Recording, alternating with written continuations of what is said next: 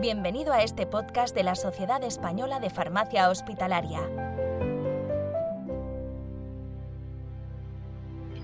Hola, ¿qué tal? ¿Cómo estáis? Bienvenidos a este podcast que vamos a hablar de la disfagia y de una app que se llama Deglufarm.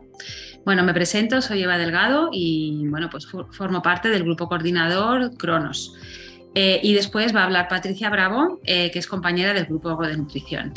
Bueno, nada, comentaros brevemente que la idea de hacer una app de disfagia, específica de disfagia, que la hemos llamado Deglufarm, surgió pues un poco por la necesidad y hablando con otros farmacéuticos que trabajamos pues, con pacientes con disfagia y que no encontrábamos una app específica para manejar este tipo de situaciones y de medicamentos. Siempre solíamos consultar las apps de sonda nasogástrica y cosas similares, pero claro, no es exactamente lo mismo. Entonces, bueno, pues surgió todo esto como una idea que se transformó en un proyecto. Contamos con una de las ayudas de la SEF y bueno, pues ya tenemos ya la app diseñada que os vamos a presentar posteriormente y seguimos trabajando en ello. Así que nada, no quiero entretenerme más y cedo la palabra a mi compañera Patricia. Cuando quieras, Patricia. Hola a todos, bienvenidos. Pues como os ha dicho Eva, soy Patricia Bravo y soy farmacéutica, pertenezco al grupo de nutrición y hemos participado también como grupo en la elaboración de esta app.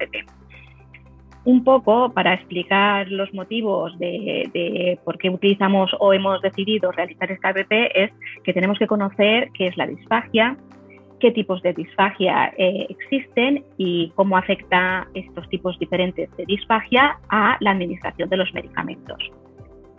Por eso la primera parte que voy a realizar yo está dedicada básicamente a explicaros qué es la disfagia, aunque a lo mejor muchos de vosotros lo conocéis, pero vale la pena un poco hacer recordatorio y un poco cómo va a afectar esto a la administración de los medicamentos. En primer lugar, lo que nos tenemos que preguntar, lo primero de todo, es qué es la disfagia.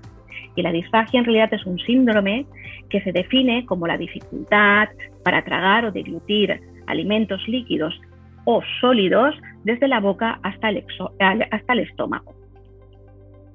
Existen diferentes mecanismos o tenemos que conocer los diferentes mecanismos de la deglución para un poco conocer por qué se produce la disfagia y los riesgos que se corren. Por ello, un poco a modo de recordatorio, os quería comentar que el mecanismo de la deglución consiste en el paso de alimentos desde la faringe al esófago, coincidiendo con la relajación del esfínter esofágico superior. En estos casos, la orofaringe pasa de ser una vía respiratoria y fonatoria a ser una vía deglutoria. Cuando existen problemas en el momento del cierre de este esfínter esofágico, es lo que existe un riesgo de que pase el alimento o el líquido de la vía y en lugar de pasar al estómago, pase a la vía aérea con los riesgos que esto supone. ¿De acuerdo? La disfagia va unida a una alta prevalencia de morbi-culpabilidad. Produce desnutrición, deshidratación y complicaciones más graves de tipo respiratorio que explicaré un poco más adelante. También produce alteraciones psicológicas, pues porque esta dificultad de la deglución pues afecta en muchos casos pues al estado anímico del paciente y también sociales, pues el rechazo pues a comer o beber en público por las dificultades que se producen. ¿De acuerdo?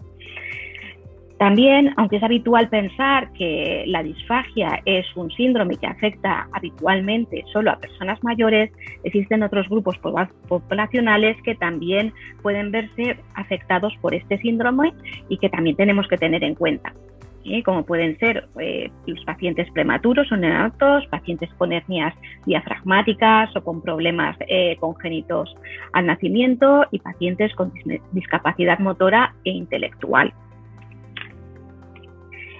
Definimos diferentes tipos de disfagia en función de si la dificultad se encuentra en deglutir alimentos sólidos o alimentos líquidos. Como tal, pues se denomina disfagia sólidos aquella dificultad para tragar o deglutir alimentos sólidos. En esos casos, generalmente, lo que necesitamos es triturar los alimentos y consumirlos en forma de puré, y puede tolerar esa persona y alimentos o bebidas líquidas. Lo comento esto porque esto es muy importante, ya lo veremos más adelante cuando Eva os explique todo, el conocer el tipo de disfagia, pues porque la intervención terapéutica es diferente y también los medicamentos que podemos utilizar o las formas farmacéuticas que podemos utilizar pueden variar de un tipo de disfagia a otros. Aunque la disfagia a sólidos pues es un ente, no debemos olvidar que muchas veces también nos podemos encontrar que muchas personas, sobre todo mayores o también niños, pueden tener mucha dificultad para deglutir comprimidos de gran tamaño sin necesidad que el resto del alimento se tenga que modificar, pero que no le permiten deglutir con seguridad pues estos medicamentos sólidos orales.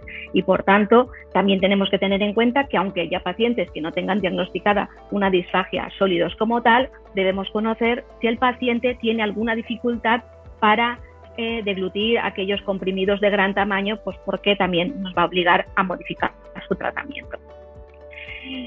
La disfagia a sólidos suele ser de localización esofágica y las patologías que más la producen puede ser la obstrucción mecánica, ya sea por anillo esofágico distal, estenosis esofágica o por carcinomas o tumores distintos de estómago. En este caso, como ya he comentado, puede tolerar alimentos o bebidas líquidas y, por tanto, como ya os explicará Eva, podemos utilizar medicamentos líquidos para su administración en este tipo de pacientes. ¿De acuerdo? Lo que sí que también quería resaltar un poquito, y ya lo he dicho un poquito antes, es que es importante detectar todo este tipo de pacientes, ya no solo con disfagia a sólidos, sino con esa dificultad para deglutir comprimidos, y para realizar una intervención farmacéutica precoz que permita una intervención multidisciplinar dentro de todas las intervenciones que se hacen en este tipo de pacientes, individualizada, para conseguir que tanto en el hospital o en centro sociosanitario el personal que administra de enfermería, que administra la medicación, sea conocedor de cómo administrar esos medicamentos, sino también pues tanto el paciente o personal cuidador cuando va a su casa. La disfagia a sólidos es menos frecuente, aunque sí que nos encontramos, como ya digo, muchos pacientes con dificultad para deglutir comprimidos.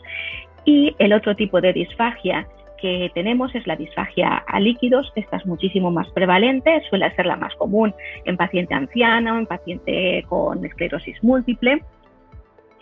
Y que lo que ocurre es que existe la dificultad para que el alimento líquido sea deglutido con seguridad. Es decir, el problema ya no está tanto en el alimento sólido, sino como en el líquido. Cuando el paciente toma alimentos líquidos, pues puede pasarle el líquido a la vía aérea y tener una serie de complicaciones que ahora os comentaré. En estos casos tenemos disfagia orofarencia o esofágica. La más común es a nivel de la parte superior esofágica, es decir, a nivel del momento de la deglución, que es el momento más complicado y donde más riesgo de aspiración tenemos. ¿Vale? Para ello, las intervenciones terapéuticas que tenemos que realizar pues son la adaptación de los sólidos y los líquidos para mejorar esa deglución. Un poco antes de pasar a qué intervenciones tenemos que hacer en este tipo de pacientes, sí que quería hacer un pequeño inciso de las prevalencias y qué principales patologías son las asociadas a este tipo de disfagia, pues para que también nos permitan pues una detección precoz de los pacientes que necesitarían este tipo de intervención a nivel farmacéutico. Pues generalmente pacientes con accidentes cerebrovasculares, ACV ictus, que puede llegar en este tipo de pacientes la incidencia de disfagia a un 30%, pacientes con esclerosis múltiple y ELA también tienen incidencias muy elevadas de disfagia orofaríngea, hasta un 44%, incluso más. Los pacientes con enfermedades neurodegenerativas, como la enfermedad de Parkinson, las demencias y la enfermedad de Alzheimer, que suele ser progresiva y puede llegar pues casi hasta el 80% de los pacientes con estas patologías, pero después pues los tumores de cabeza y cuello también producen una alta prevalencia de disfagia orofaríngea, alrededor del 50%, y parálisis cerebrales, la población infantil, pues sobre todo en prematuros, que puede llegar al 25-50% de las personas, de los niños prematuros, incluso la miastenia gravis como causa de disfagia en un 40% de las personas con esta patología. Las prevalencias en hospital de disfagia están entre el torno al 13 al 14%, y en centros sociosanitarios, pues bueno, diferentes estudios hablan de hasta en un 50%, pero como los métodos de detección utilizados son totalmente distintos, pues no podemos afirmar que la prevalencia sea tan alta, aunque sí que es mayor que la que podemos encontrar a nivel hospitalario. Un poquito antes de abordar qué abordaje terapéutico y cómo eso influye en la administración de los medicamentos en los pacientes con disfagia orofaringea, sí que quería comentaros que también existen un grupo de algunos fármacos que per se pueden producir o pueden agravar la disfagia, y por tanto parte también de nuestra labor como farmacéuticos y nuestra atención en este tipo de pacientes será detectar si alguno de estos fármacos pueden estar provocando o agravando la disfagia que padece esa persona. En este caso, los fármacos que tienen descrita más habitualmente la aparición de disfagia, pues son los fármacos neurolépticos, ya sean típicos o atípicos, los bifosfonatos, fármacos de nuevas generaciones como cabozantinib, brigatinib, sorafenib, y algún fármaco como el zolmitriptán. Hay más fármacos, pero con incidencias muy bajitas, y que bueno, pues se pueden consultar en diferentes bibliografías para conocer si esos fármacos pues pueden provocar la disfagia. Así que siempre deberemos revisar también el tratamiento integral que lleva el paciente, por si podemos intervenir, retirar o modificar la dosis de alguno de estos medicamentos y así mejorar la deglución. Y ahora sí que pasamos al qué intervenciones podemos realizar o se han de realizar en aquellas personas diagnosticadas con disfagia orofaringea a líquidos y cómo estas afectan a la administración de los fármacos. Las estrategias de abordaje no son para todos igual, sino que deben individualizarse, difieren de cada tipo de pacientes según el grado y tipo de disfagia. Y en los casos, la parte fundamental, en primer lugar, es la adaptación de la dieta. La adaptación de la dieta se debe realizar pues desde unas dietas que pueden ser con muy pocas variaciones en la textura, pero evitando todo aquel alimento de riesgo que pueda ser perjudicial para el paciente, como pueden ser las dobles texturas, sólido y líquido, alimentos con dobles texturas, como pueden ser pues frutas como las naranjas o la pera, o aquellos alimentos, que se desmenuzan en la boca y pueden provocar disfagia. Y después, por otra parte, tendremos la adaptación de los líquidos. Con respecto también a los sólidos, pues normalmente se va evolucionando según el grado de disfagia y podemos pasar, como he comentado antes, desde una dieta más o menos normal, eliminando aquellos alimentos de riesgo y los líquidos adaptados, a dietas ya más blandas o incluso pues tener que recurrir a dietas trituradas, puesto que ya se presenta una dificultad tanto para deglutir alimentos sólidos como líquidos. La segunda parte es la adaptación de los líquidos. ¿Por qué es muy importante la adaptación de los líquidos? Puesto que las principales complicaciones de la disfagia son de tipo de seguridad. Aunque tenemos también problemas o alteraciones de eficacia que pueden conducir a desnutrición, deshidratación, que podemos hacer una intervención terapéutica en este caso, las alteraciones más graves con la disfagia líquidos son la posibilidad del paso de alimento o el líquido al sistema respiratorio, que puede producir obstrucción brusca, atragantamiento, tos y como complicaciones más graves, pues la aspiración, que si sabéis, la aspiración en un 50% puede producir neumonía, y las neumonías por aspiración, pues pese a los tratamientos actuales, pues en un 50% pueden producir pues defunción. Por tanto, es muy importante prevenir esa aspiración con la adaptación de los líquidos. Para ello, pues se han definido diferentes tipos de texturas para poder que todos conozcamos qué diferencias hay y qué tipo de textura o consistencia sería la más adecuada para cada uno de los pacientes diagnosticados. Para ello, la IDSI, que es la International Dysphagia Diet Standardization, ya lo he dicho que es muy difícil, define diferentes grados de textura. Por un lado sería la textura fina o nivel 0, que correspondería pues, a un líquido normal sin espesar, el agua y cualquier líquido pues, que tenga una consistencia parecida al agua.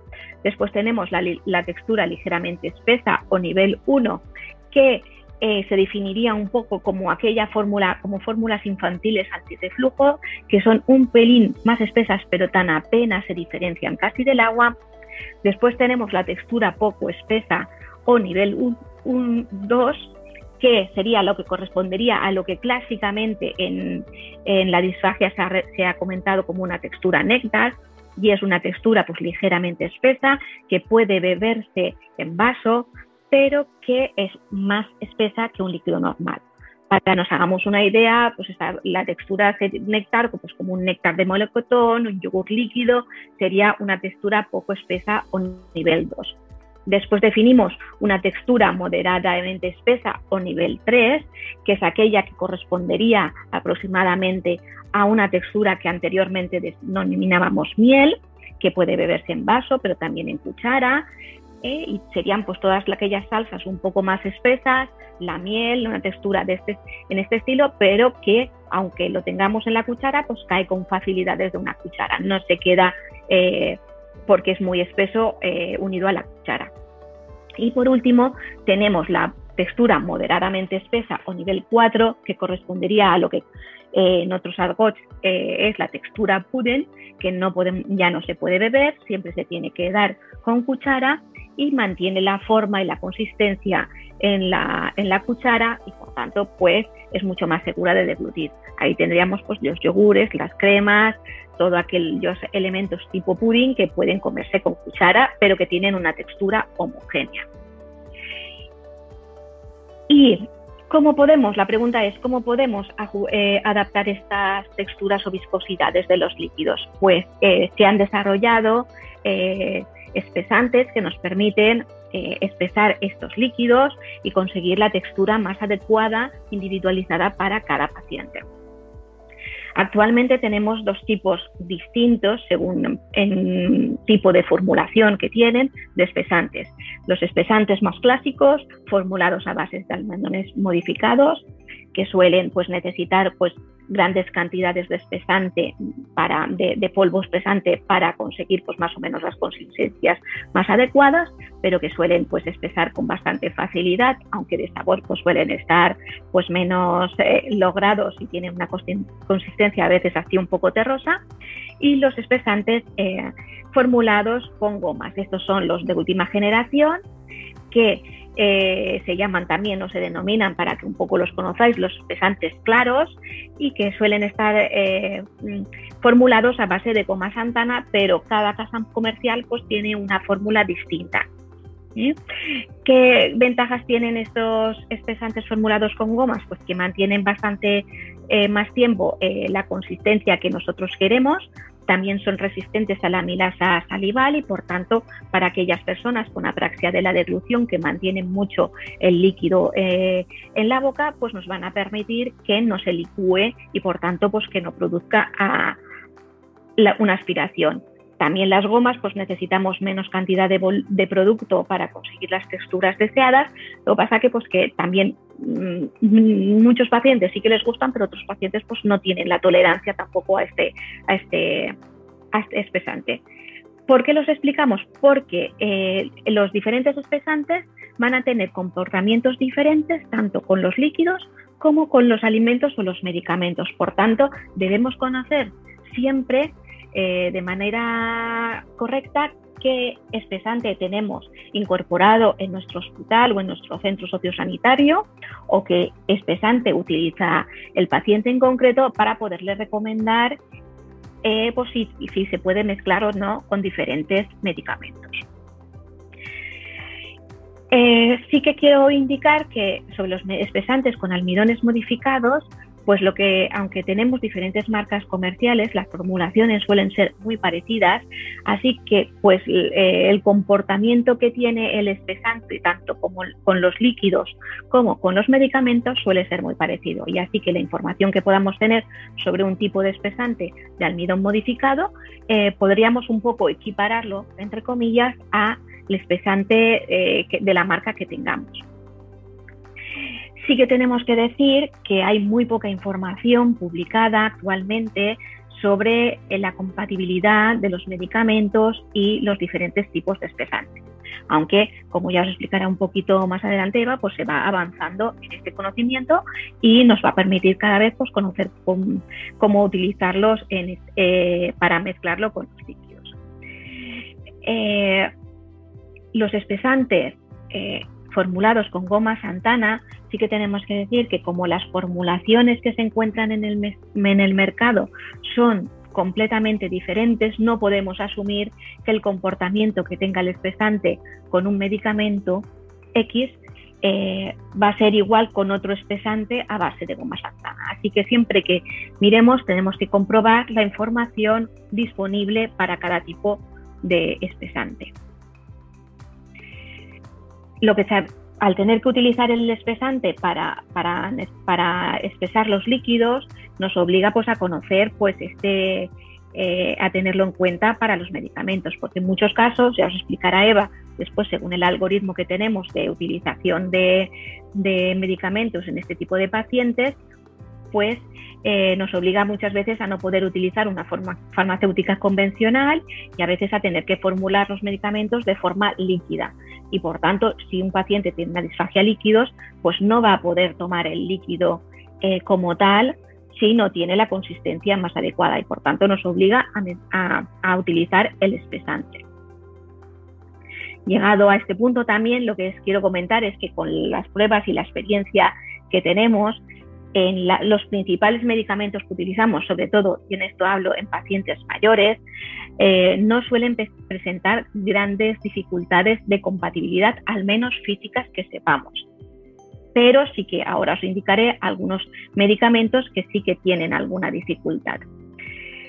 Y lo que sí que también conocemos es que, aunque sí que no hay muchos estudios sobre compatibilidad química de los medicamentos, la utilización rutinaria de los espesantes con los medicamentos no nos ha reportado o no tenemos conocimiento de pérdidas importantes de la eficacia de los mismos. Por tanto, entre comillas, podemos asumir que en muchos casos sí que son compatibles, aunque digo que la información es escasa.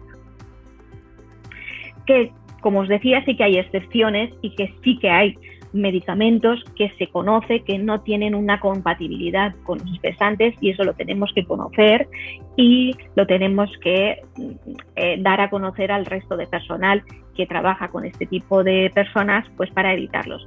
En este caso, pues uno de los casos más importantes o más conocidos y que además pues que podría tener una repercusión grave con el paciente es el caso de los laxantes formulados a bases de macrogoles, como me marca Movicol, Molaxole, que sí que presentan una separación de fases muy importante con una disminución por completo de la textura del medicamento y, por tanto, la imposibilidad de administrarlo junto con espesantes, sobre todo cuando se formulan con espesantes con almidón modificado. Pese a que parece que con almidones a base de gomas no está tan clara esta interacción, las pruebas por lo menos que hemos realizado todos nosotros pues nos producen dudas sobre si el medicamento se podría también formular con espesantes de goma Santana. Por tanto, sería uno de los fármacos pues a tener en cuenta siempre que tengamos con un paciente con disfagia. Este sería el caso más conocidos, pero en la app podemos encontrar más fármacos que presentan algún tipo de incompatibilidad, aunque ya digo que en las pruebas y en los estudios que he publicado, pues afortunadamente son pocos y así pues nos da un poco más de tranquilidad para la utilización de los medicamentos.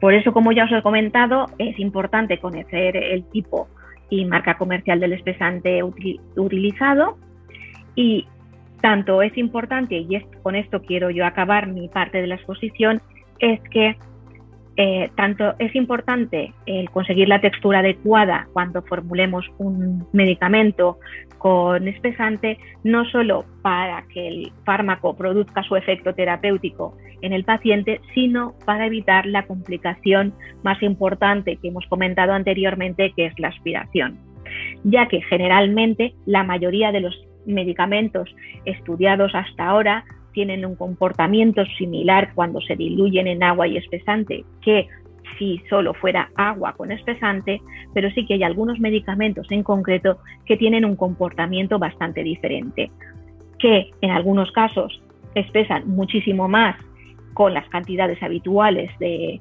espesante y otros que espesan muchísimo menos y por tanto necesitaríamos más cantidad de espesante para realizarlos.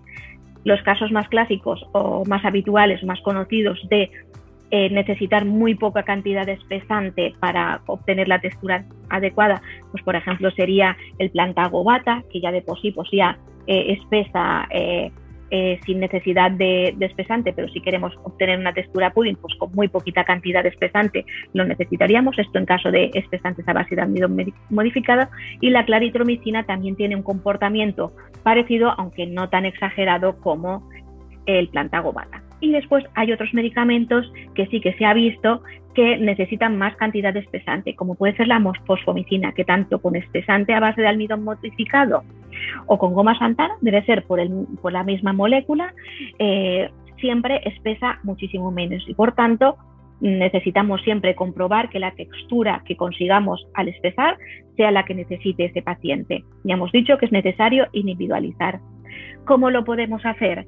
Pues existen métodos sencillos, que la propia ITSI, que se pueden ver en la página web de esta organización, métodos muy sencillos de valoración de la textura o de la consistencia, con una jeringa de 10 mililitros y que según el volumen que caigan 10 segundos y los mililitros que nos queden, podríamos asumir qué tipo de textura hemos conseguido y así nos permitiría pues conseguir la textura adecuada si tenemos dudas en algún tipo de paciente. Y yo con toda esta exposición espero que haya sido interesante para vosotros, pues doy paso a Eva para que os cuente más en detalle cómo se ha preparado la app y cómo podemos utilizarla. Muchas gracias, Patricia. Bueno, pues yo os voy a presentar brevemente la app Deglufarm. Bueno, contaros que esta app es gratuita, os la podéis descargar, está disponible tanto para los sistemas Android como los iOS. Se llama Deglufarm, ¿vale? Quedaros con ese nombre. La app es muy fácil de manejar. Lo primero que tenéis, bueno, es un buscador en el que podéis buscar por principio activo o por nombre comercial. Tenemos la mayoría de los fármacos de uso habitual en el paciente crónico. Nos faltan un grupo grueso de antineoplásicos orales, de los últimos, y eso, bueno, estamos trabajando en ello y, como os comentaba al principio, la primera fase del proyecto ya está cerrada, tenemos la app, pero esto es una cosa dinámica y vamos a seguir incorporando medicamentos. También deciros que cuando la consultéis y encontráis algún error, algo que no os encaja, por supuestísimo contactar con nosotros porque en la propia app tenemos un mail de contacto, ¿vale? ¿Quiénes hemos trabajado en el desarrollo de esta app? Bueno, pues un grupo investigador formado por diferentes farmacéuticos que trabajan en diferentes ámbitos. Y también contamos con la colaboración de otros farmacéuticos que nos ayudaron pues, a hacer las búsquedas bibliográficas, a recopilar toda la información, etc. Ha sido un trabajo de síntesis bastante importante, ya que hay mucha variabilidad en el manejo de estos fármacos y, como os decía Patricia, mucha variabilidad, pero luego el manejo con los espesantes es muy poco, la evidencia que tenemos, con lo cual nos ha costado un poco encajar y también romper el chip, porque no es lo mismo el manejo de fármacos para sonda nasogástrica que el manejo de fármacos en pacientes con disfagia, por la complejidad que os comentaba Patricia. Hay que individualizar en cada paciente, hay que individualizar si tiene disfagia sólidos, disfagia líquidos, mixta, y según el tipo de líquidos que tolera o la cantidad, se puede tomar una decisión u otra, ¿vale? Entonces esto siempre lo tenéis que tener en cuenta.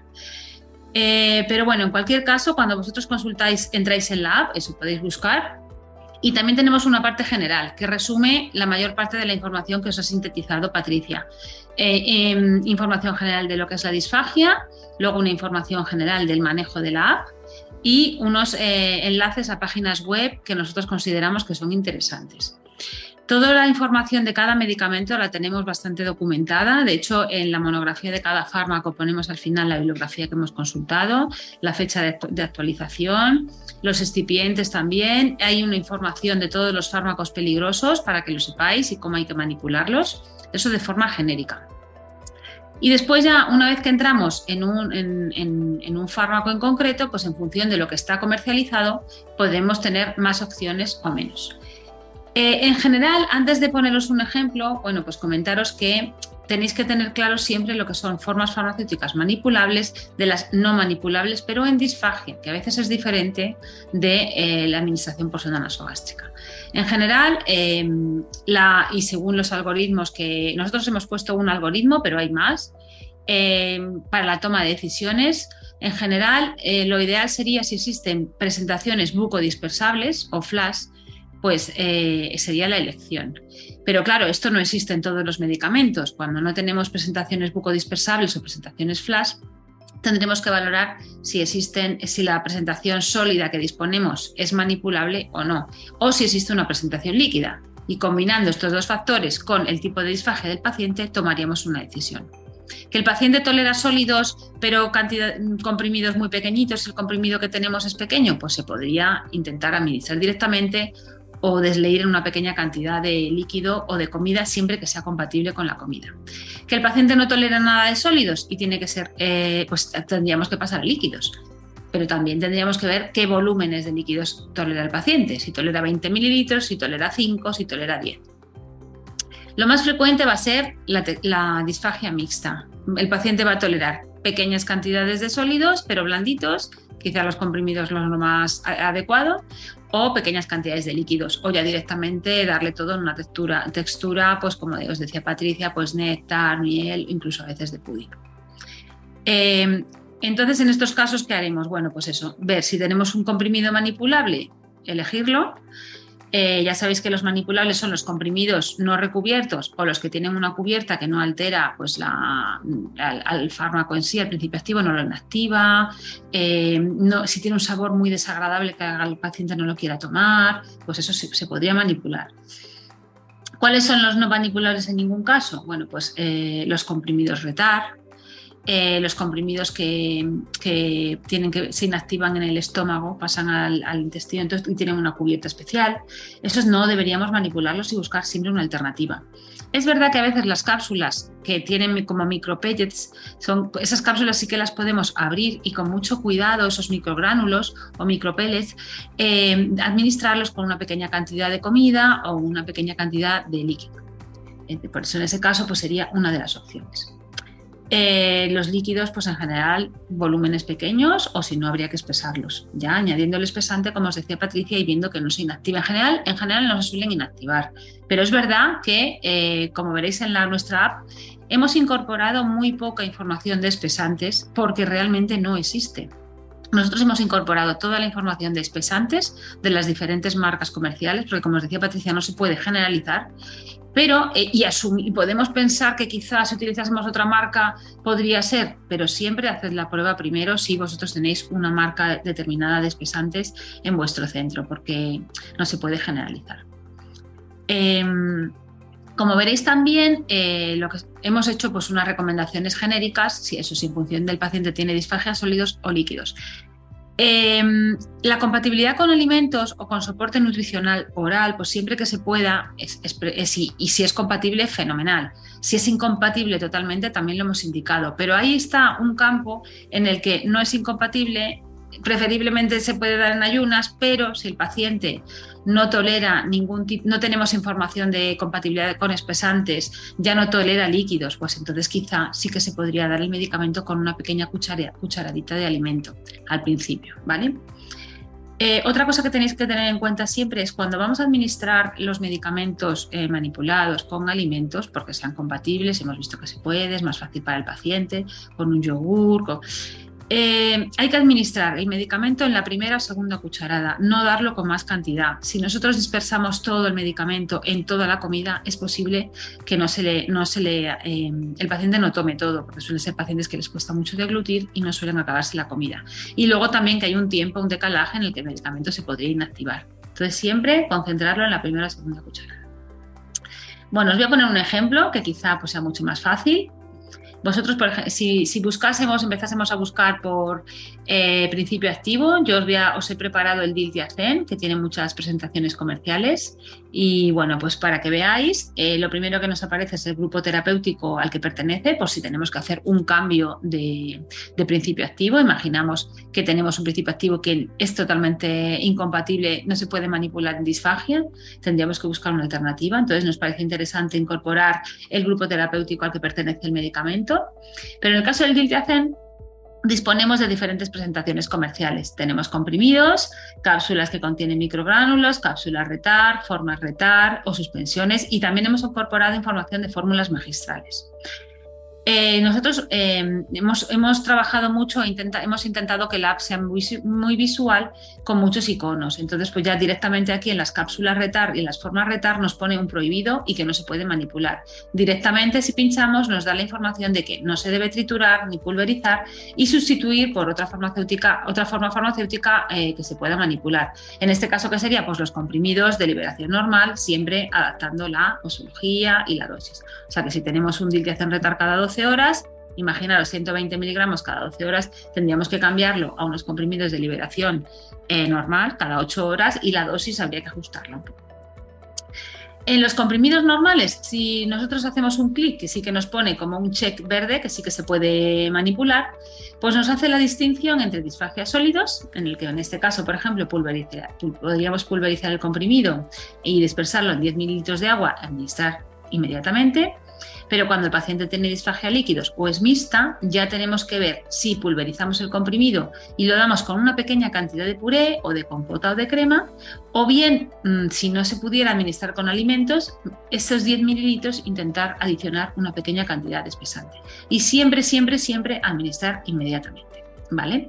Con las suspensiones o las fórmulas magistrales líquidas, pues lo mismo, si el paciente tolera una pequeña cantidad de líquido, se podría dar. Si es mucho líquido, tendríamos que adicionar espesante, ¿vale? Siempre tener en cuenta que cuando sea una suspensión, aunque añadamos espesante, va a quedar consistencia de suspensión, ¿vale? No va a quedar totalmente homogéneo. Después, otra de las preguntas, aparte de todo esto, que la información es de cada presentación, de cada forma farmacéutica, hemos hecho otras preguntas específicas de si el principio activo se puede administrar con espesantes, que ya os digo que en la mayoría de los casos se desconoce, pero cada vez que hemos encontrado información de una marca comercial que se puede administrar, lo hemos puesto, si se puede administrar con alimentos o con soporte nutricional oral, ¿vale? Y también si se puede elaborar una fórmula magistral. ¿Qué haríamos con los comprimidos efervescentes, por ejemplo? Bueno, pues nunca triturarlos. Esto siempre hay que dispersarlos en una mínima cantidad de agua, esperar a que se vaya la efervescencia. Si es necesario espesar con espesantes, se espesa, y si no, se mezcla con una pequeña cantidad de comida. O si el paciente tolera un poquito de líquidos, también se podría dar. En este tipo de pacientes están prohibidas las jeringuillas. Nunca podemos dar líquidos con jeringuilla. Siempre hay que darlo con cuchara. Y el paciente tiene que estar incorporado. O sea que si el paciente tolera pequeños volúmenes de líquidos, puede ser una buena estrategia ir dándole con cuchara el medicamento que hemos dispersado en la mínima cantidad. Y bueno, pues yo os animo a que consultéis esta app todo lo que podáis. Os animo también a que contactéis con nosotros si tenéis información diferente o más actualizada de la que nosotros hemos incorporado. Vamos incorporando cada 3-4 meses, vamos recopilando información y cada 3-4 meses haremos una breve actualización. Y bueno, esperamos también en un futuro pues tenerlo en formato web y poderlo consultar en el ordenador. Pero bueno, hoy por hoy lo tenemos en formato app. Quiero agradecer aquí a todos mis compañeros que han colaborado en el diseño y en la elaboración de contenidos de la app, porque ha sido un trabajo bastante intenso de búsqueda de información, porque ya os digo que en los pacientes con disfagia tener presente que no es lo mismo que con sonda nasogástrica, y la manipulación en algunas veces coincide, pero la mayoría de las veces no. Y bueno, por mi parte nada más. Muchísimas gracias por vuestra atención. Y bueno, pues espero poder en un futuro daros más información desde la app, nuevas actualizaciones. Bueno, hasta luego. Ha escuchado este podcast ofrecido por la Sociedad Española de Farmacia Hospitalaria.